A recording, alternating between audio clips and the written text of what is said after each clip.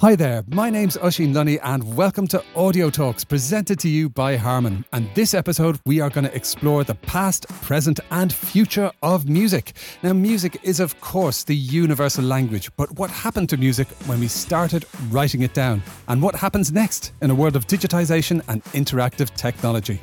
I'm thrilled to be joined now by two very brilliant minds to unpack the past, present and future of music. Michael Spitzer is a musicologist, author and academic, former president of the Society for Music Analysis and professor at the University of Liverpool. Welcome to the podcast, Michael. Thank you. I'm delighted to be here. Delighted to have you. And joining Michael is Gerd Leonard, who is a keynote speaker, author, futurist and humanist, CEO at the Futures Agency, a video and audio podcast host and also a filmmaker. Welcome to the podcast, Gerd. Thank you. And also, of course, a former musician for 15 years, and I'm quite into the music thing. To put it mildly, I believe there's a Quincy Jones Award in there somewhere. I mean, that was the perfect segue into the question I wanted to begin with, which is really, you both have very rich backgrounds connected with music, although you're doing so much more today. There is a seam of music in both of your lives, and I think it would be great for the listeners to get to know your musical backgrounds as well as your work today. So Gerd, do you want to talk to us a bit about the role that music has played in your life, and maybe you can tell us some more about those many years as a musician, the Quincy Jones Award, some very cool things that you've been involved in. Yeah, music has always been a very big deal in my life because I started out as a kid when I was 10 years old. I wanted to play the piano, but the piano was considered to be not suitable for men in my family. Wow. It was not something that guys would do. So basically, I then picked up the guitar and I learned how to play the guitar, and I very quickly got into bands, and music was always very big. That was in Germany, of course, back then. And then I moved to America and I got a scholarship at Berklee College of Music in Boston. I don't really know why, but it was called the Quincy Jones Award. I guess they had to fulfill a quota of Germans. But in any case, they got me a scholarship, and then I went there for 2 years. It was a great time, the whole scene in Boston, and I got to study with who's who pretty much at Berklee. That was 1986, 87, 200 years ago.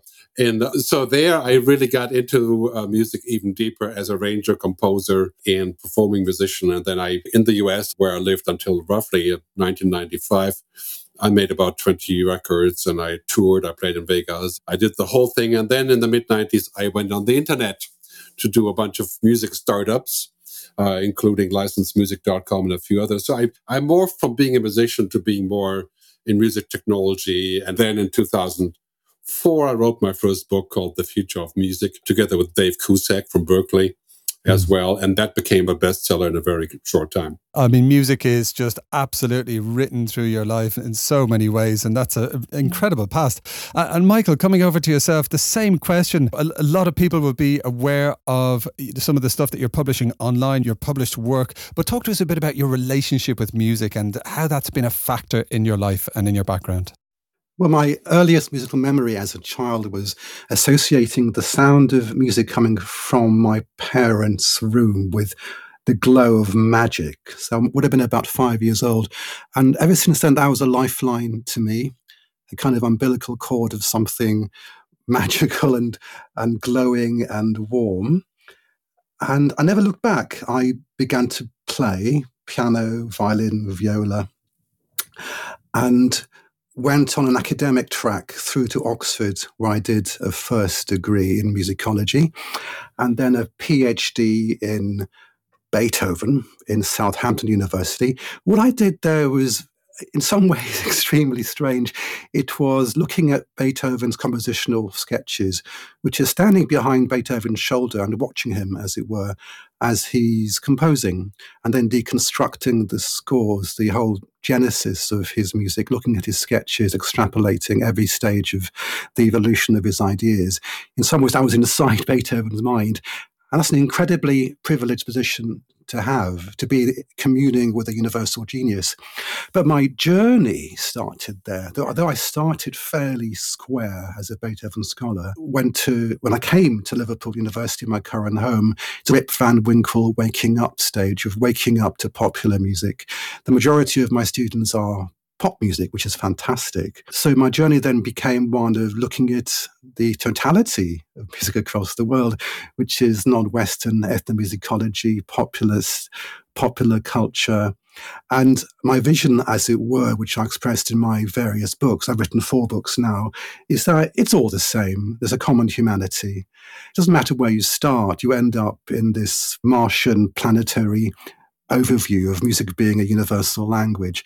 So my most recent book, The Musical Human, immodestly subtitled A History of Life on Earth, is the first ever evolution of music from the dinosaurs, frankly, to the digital age. And that is expressing my vision that music is the most important thing ever.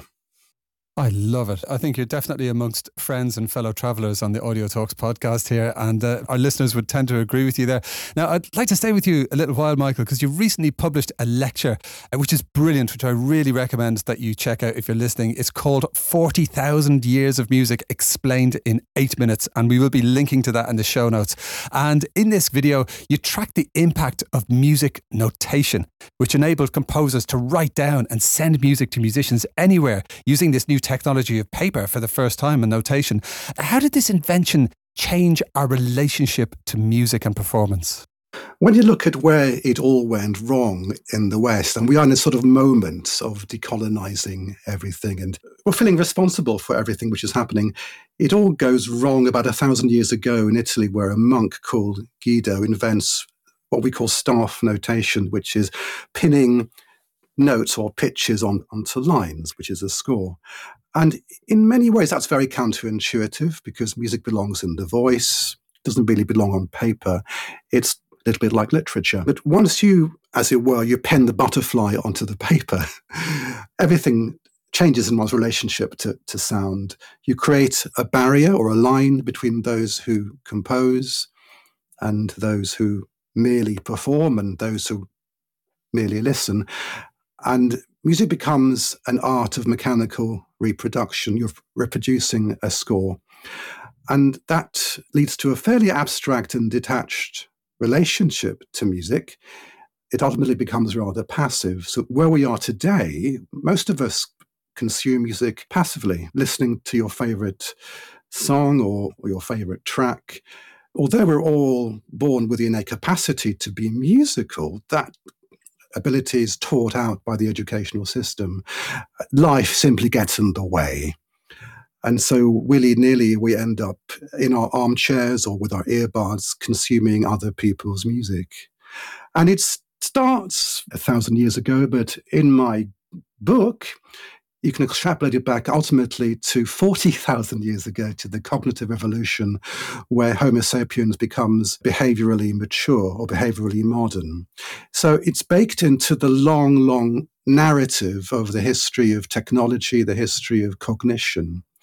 So what becomes notation in the West is just a footnote to the longer story of the evolution of mind. Incredible. And yeah, like you say, this is a very long story arc that you're dealing with, but you're talking about less barriers between listeners and composers and performers before notation arrived.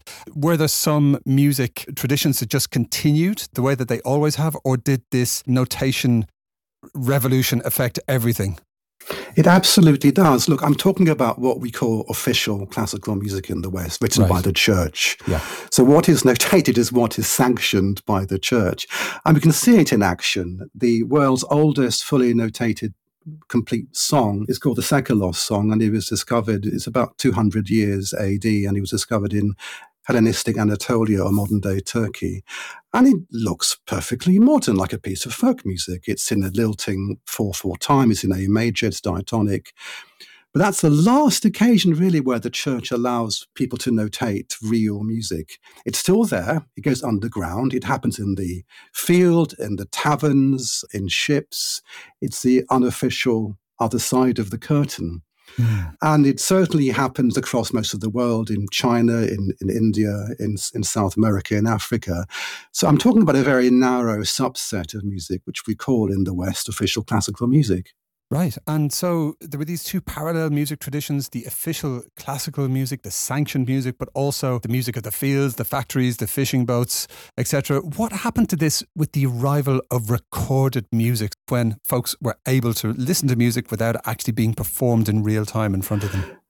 Recording is a form of notation because you're freezing a particular performance.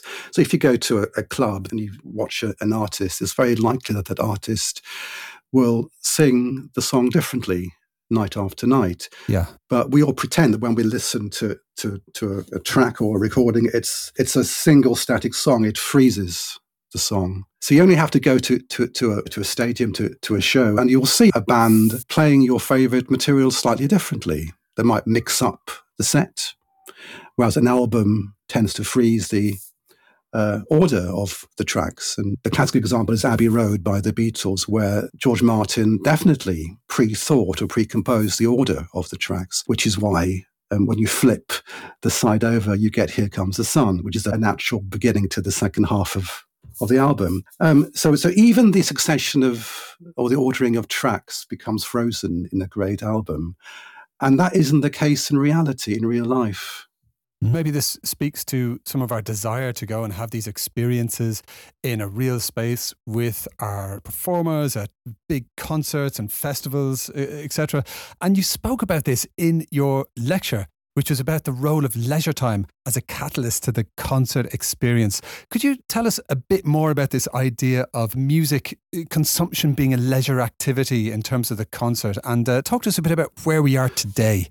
Through most of the world, people worked really hard. Only a tiny fraction of society, the aristocrats, the church, had the time to have leisure.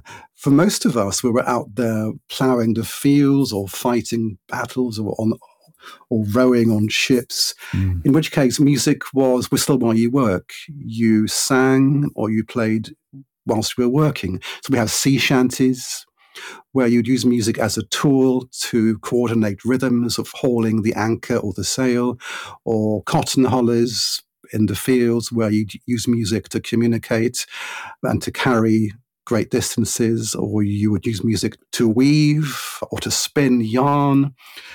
And this was absolutely the norm. And as the middle class evolved and we invented free time, you had this really quite artificial notion of listening to music without doing something, and we have the time to sit in our chair or our sofa or even walk around the city and listen to music. This is a very unusual activity. Now, I have to add that things fold over when we start to bring music into our work using earbuds. So most of us, when we're in office, we have a kind of a sonic bubble. Yes. We create sound to isolate ourselves sonically, also privately, and we use sound to demarcate spaces within the office environment. So in a funny way, we're going back to how music used to be employed 1,000 years ago. But there's an important exception that in the olden days, we used music that we made ourselves. We sang or even composed our own songs. Whereas nowadays, we're listening to other people's music. We're listening to Beyoncé or Vivaldi, which is written by somebody else. Again, back to the idea of being rather passive about our consumption of music. Fascinating. Absolutely fascinating. Thank you, Michael. Okay, and Gerd, we're going to come over to your good self, because one of the concepts that Michael mentioned in his video about the 40,000 years of music was the idea that we're drowning in music these days. It's ubiquitous, it's everywhere.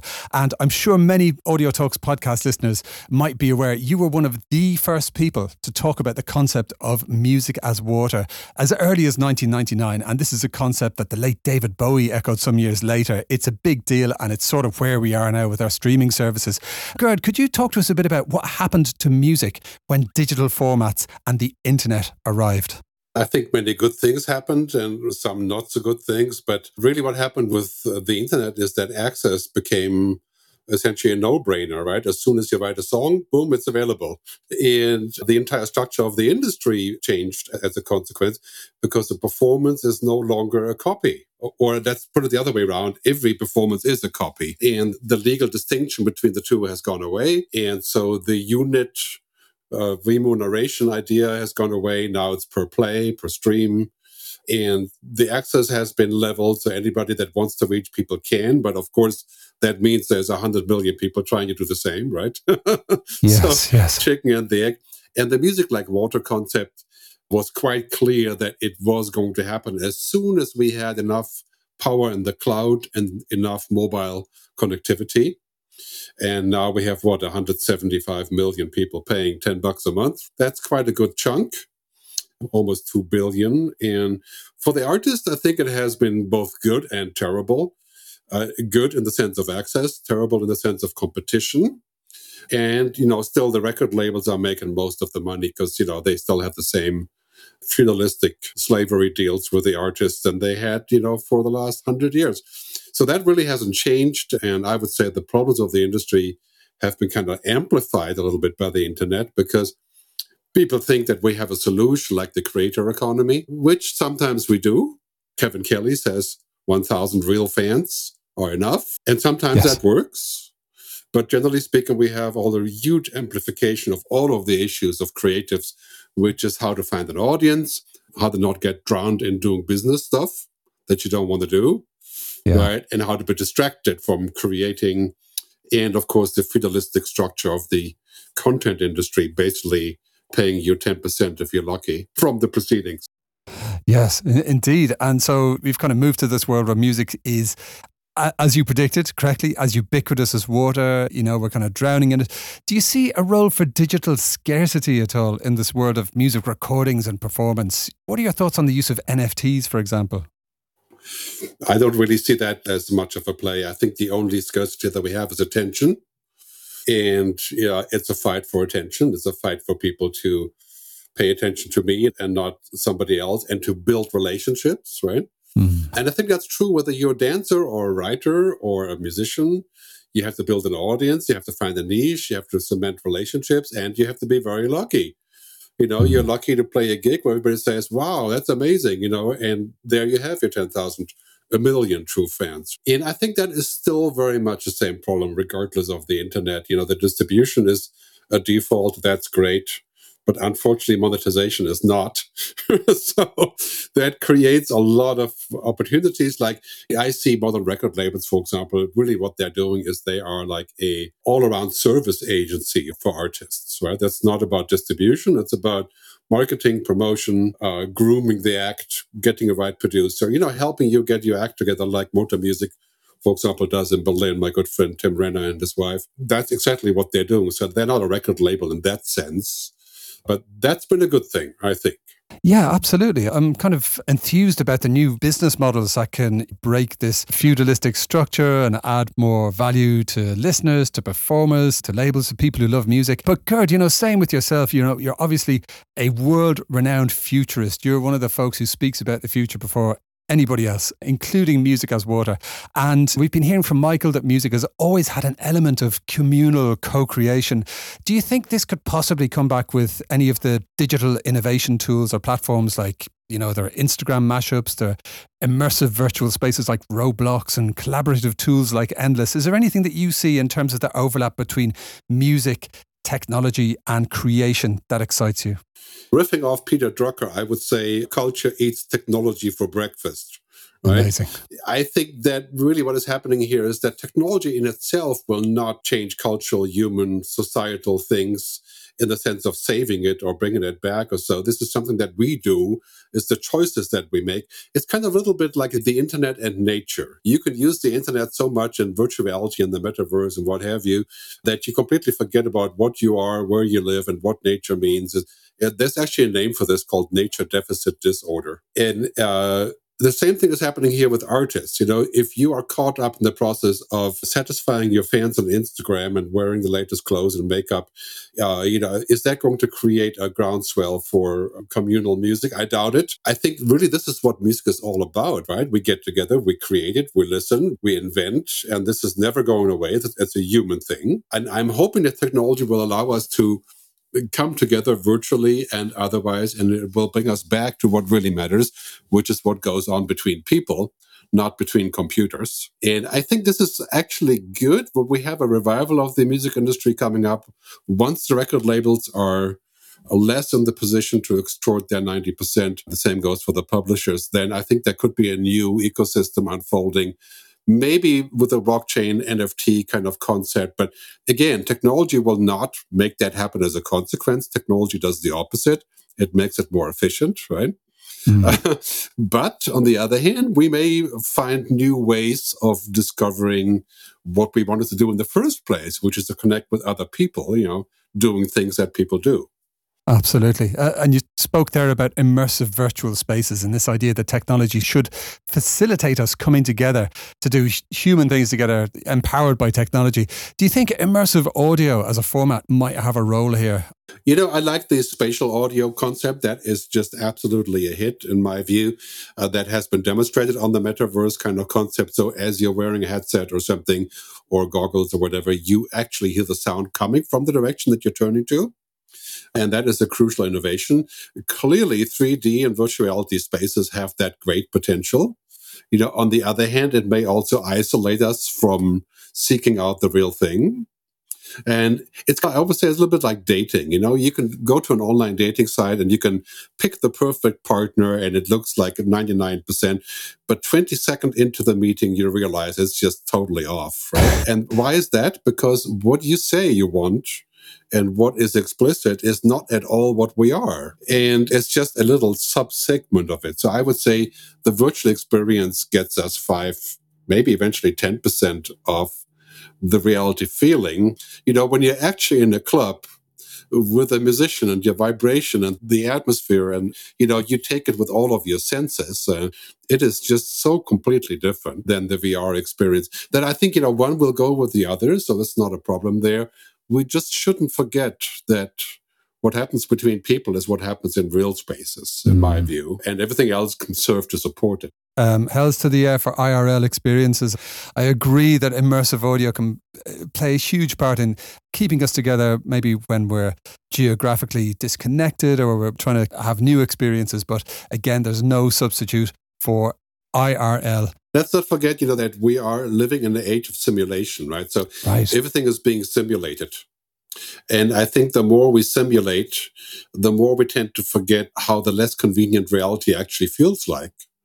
So if we are in the metaverse, having virtual product meetings or writing a score together, that is useful, but it is a simulation. And simulations can be useful, for example, for flight simulations for a pilot. But there's many stories about flight simulators telling you actually that a lot of pilots do amazingly well in the flight simulator. But when they run into a real problem in real life, in a real airplane, their reaction is entirely different. And so this is the kind of thing that we have to keep in mind. I think it leads us back to nature, so to speak, and to actually connecting with real people. And this is why I think that will never really go away as long as we stay human. Once we become cyborgs, maybe that can change. I don't know. Ask Elon Musk, that's his plan, right? Indeed. My goodness. Yeah, there's a topical figure for sure. And so, Gerd, you were just pointing out a few things that could happen in the future. And that was really fascinating. Now, I'm not going to ask both of you to map out the next 40,000 years of music, but what do you think the next 10 years or so might hold for music and technology lovers? And we'll start with yourself, Gerd. Well, I think it's going to be amazing. I always say the next 10 years will bring more change than the previous 100 years. Wow. So first of all, I think, we're going to see global connectivity go to 10G. Basically instant holographic content on a mobile device, Star Trek type, hold up your mobile, bring out the band. Entirely possible. And that's going to be a whole new industry there. That can be both good and bad. Again, it's one of those things. But the other thing is, we're going to have 9 billion people on the internet by 2030. That's the estimation. Right now it's 4.5. Yeah. Twice as many. You know what that will mean for reaching people and for niche markets and for the so-called long tail. It's great potential. It might also be more Darwinistic because of the attention getting, right?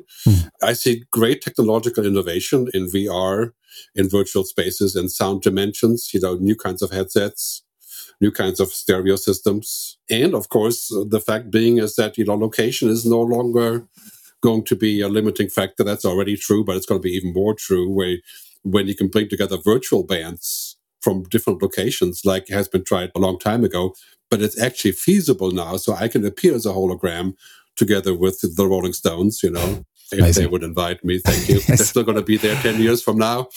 Who knows? I think they're amazing, but 10 years is a stretch. Anyway, I think I have high hopes also for the possibility of a different creative economy. I don't really know how exactly that will come about. I think that we're seeing the decline of the kind of old-fashioned kind of feudalism, you work on my plantage kind of thing. I think that's going away. And, I've written 5 books. It was the same story. So I know what I'm talking about when I speak about how that works. Yeah. Indeed. Thank you, Gert. That's brilliant. We'll come back to that last point in a couple of minutes. And Michael, coming over to your good self, what say you about the next 10 years or so for music and technology lovers? What kind of developments do you think might happen, or what would you like to see happen? To take a pessimistic line, one of my concerns is, I think Gert referred to it earlier, that it's about the attention economy and paying attention and having a attention threshold to be able to follow music beyond about 2 or 3 minutes. And you can see how streaming has warped the composing of songs, where there's a tendency to front load hooks or choruses to capture someone's attention as they're browsing. And in the olden days, people had the space to allow a song to build across 3, 4, 7 minutes to an ending, to have structure. And you see that also that playlist shuffle. So the idea of having a progression from one song to the next is gone. Now, my comfort zone is in classical music, where it's absolutely de rigueur to be able to follow a musical story over half an hour, 1 hour. Wagner's Ring Cycle is 16 hours. So it's possible to follow music as one does in a movie. So if you have the attention to follow a film over 90 minutes, 2 hours, why can't you also have attention to follow music across at least half an hour? And I don't see that happening. I see it getting worse. This is a tremendous worry for me. But on the other hand, when you look back over several thousand years, music lasting half an hour was the exception. That most music across the planet is songs, is lyric, is 2 or 3 minutes. So as the intellectual historian, it's interesting why in the West, over what we call the Common Practice period, from 1600 to about the death of Mahler in 1910, why in the West we invented long-range listening, long-range attention spans. Maybe it was a precious flower which came from nowhere and will soon disappear. I don't know. I'm not that hopeful about recapturing that in the future. My goodness. Yeah, that's a very interesting point. One of our previous guests and a great futurist himself, Scott Cohen, who's now head of innovation over at Warner's, he spoke a long time ago about this onslaught of micro content and the fact that attention spans were getting shorter and shorter, and kind of mirrored exactly what you're saying there, in that our kind of, do we have the attention span for even an entire song? It's questionable. But I was very encouraged by the acquisition of Primephonic, the brilliant classical music streaming platform by Apple Music. And I'm not sure where they are in terms of integrating this, but that might be some good news for more long-form classical music lovers on the horizon. I do hope so. And so I would like to invite both of you now to a final question. And this is something that might be of interest to anybody who's listening, who makes music, who's part of the creator economy. How do we think the future of music can be made sustainable for the people involved in making it? Is there anything on the horizon with technology or new business models that's going to help people to collaborate and get paid? And I'd like to send that to your good self first, Gerd. The thing is, Ocean, is there's an Indian saying, American Indian, says the wolf you feed is the wolf that wins. Wow. Yeah. Right? And that is so true when it's about creative work. Yes. And it's also very true about attention economy, because this is what we create when we have companies that are toxic and unethical, like Facebook, essentially running news, right? This is just a parallel case to music. And I think in the end, if we want to have people creating and be successful at creating, we have to feed them, right? Yes. And feeding we do through all kinds of mechanisms, not just direct payments from us, but also public levies and taxes and funding public broadcasters, funding journalism. Like, why are we in the jam that we're in with social media, which is primarily manipulation, lies, and money making? We're in there because we substituted humans for AI. Right, so we took the AI in and we kicked out the humans, and now we have a medium, Facebook and others, that's primarily based on machine intelligence, right? And it turns out it's noise, it's useless, it's negative, right? It's not solving the human purpose. The same for musicians. If we want music to be something that we hold dear, something that is created by people, not machines, which people are arguing, right, about. And I think David Byrne once said, machines can make music, but they cannot make great music, right? And so if we want that, then we have to have a structure for funding, which includes, again, public broadcasting, public funds, projects, and a fair structure of the industry that remunerates, not enslaves people. And that hasn't happened also because of copyright law, right? Copyright law is completely outdated and utterly useless. We need a compulsory license for the use of music, as I had said for 30 years, where people that create get paid in the process that's automatic. Amazing.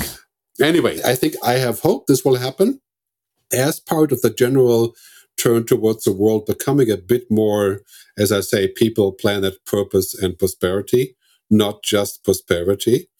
Yes, excellent. And I think this is happening. Wonderful. I'm very happy to hear that. And listeners, we will be including links to both Michael and Gerd's work in the show notes. And I really recommend you check out both of their lectures and books. And there's so much inspiring information there for music lovers, for lovers of people, planet and purpose. And get yourselves inspired.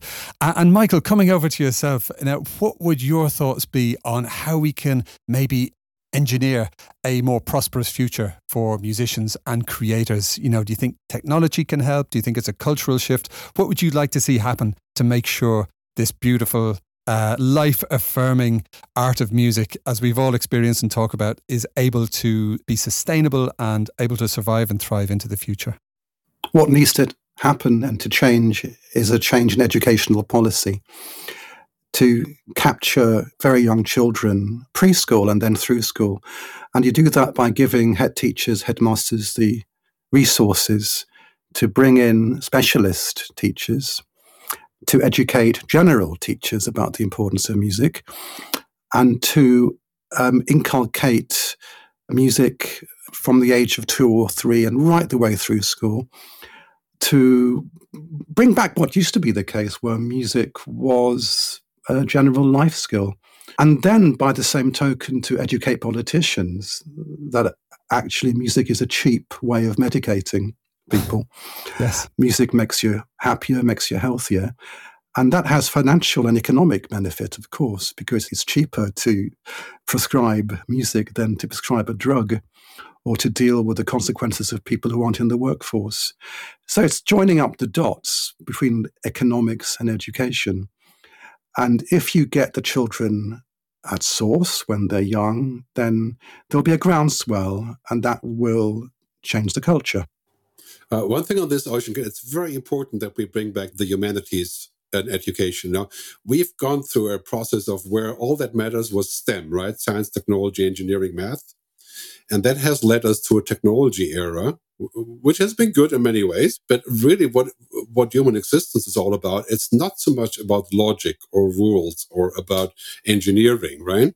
And humanities, especially music, is where all of that happens. And I think we need to switch our curriculums back to the human agenda and not neglect STEM, of course, right? I call that HECI, humanity, ethics, creativity, imagination. Right? Brilliant. And I totally agree with Michael. If we had more people playing music, we would have a whole different approach to everything.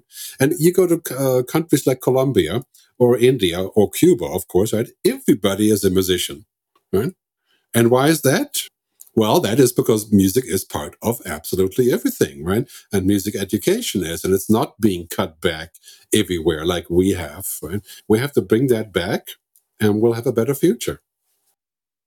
Amen. My goodness, you can't see us now, listeners, but I was punching the air listening to you both speak there. That's such an inspiring way to wrap things up there. We, of course, need to transform the world to make music a bigger part of our lives. And we actually had a previous podcast with Tom Middleton and Afrik Lennon talking about the idea of medical grade music, how music just improves everything. It's good for mental health, it's good for the economy, and it drives me nuts when music and the creative arts are not viewed in this way. So it's very inspiring to hear what you're both saying there. Thank you so much. And we have one final question, which is a very important one, and it is to choose a track for our VIP Tidal playlist. So Michael, what track would you like to add to our Tidal playlist? The opening track of the album which changed the world of nature. It invented Greenpeace and the environmental movement. The album's called The Songs of the Humpback Whale, and it's track number 1. Amazing. What a choice. Thank you so much. That's absolutely brilliant. And Gerd, how about yourself? What track would you like to add to our playlist? You know, one of the most significant films I ever watched about the future was the original Blade Runner.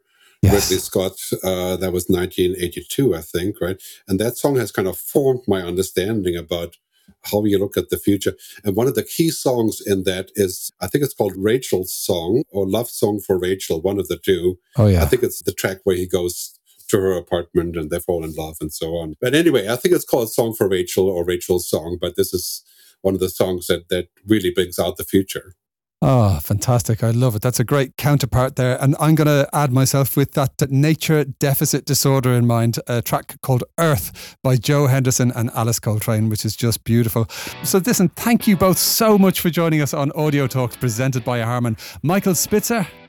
Oh, thanks, Ocean. I had a wonderful time. Thank you so much. Oh, wonderful. Glad to hear it. And Gerd Leonard, thank you. All right, you're welcome. Check out my latest film at thegoodfuturefilm.com. I think you'll see some parallels to the discussion that we had today. Oh, for sure. We will link to thegoodfuturefilm.com in the show notes as well. So listeners, thank you for joining us. Don't forget to subscribe, comment and share Audio Talks with your friends and family. If you are enjoying the Audio Talks series of podcasts, why not pop over to Apple Podcasts, Spotify or wherever you get your favourite podcasts and leave a nice review. It really does mean a lot and it helps new listeners get to know about the amazing guests like Michael and Gerd that we talk to in every single episode. For more exclusive content, some behind the scenes goodies and maybe even some competitions, connect with us on Instagram. You can find us at Audio Talks Podcast. We'll be back soon for some more legendary Audio Talks. See you next time.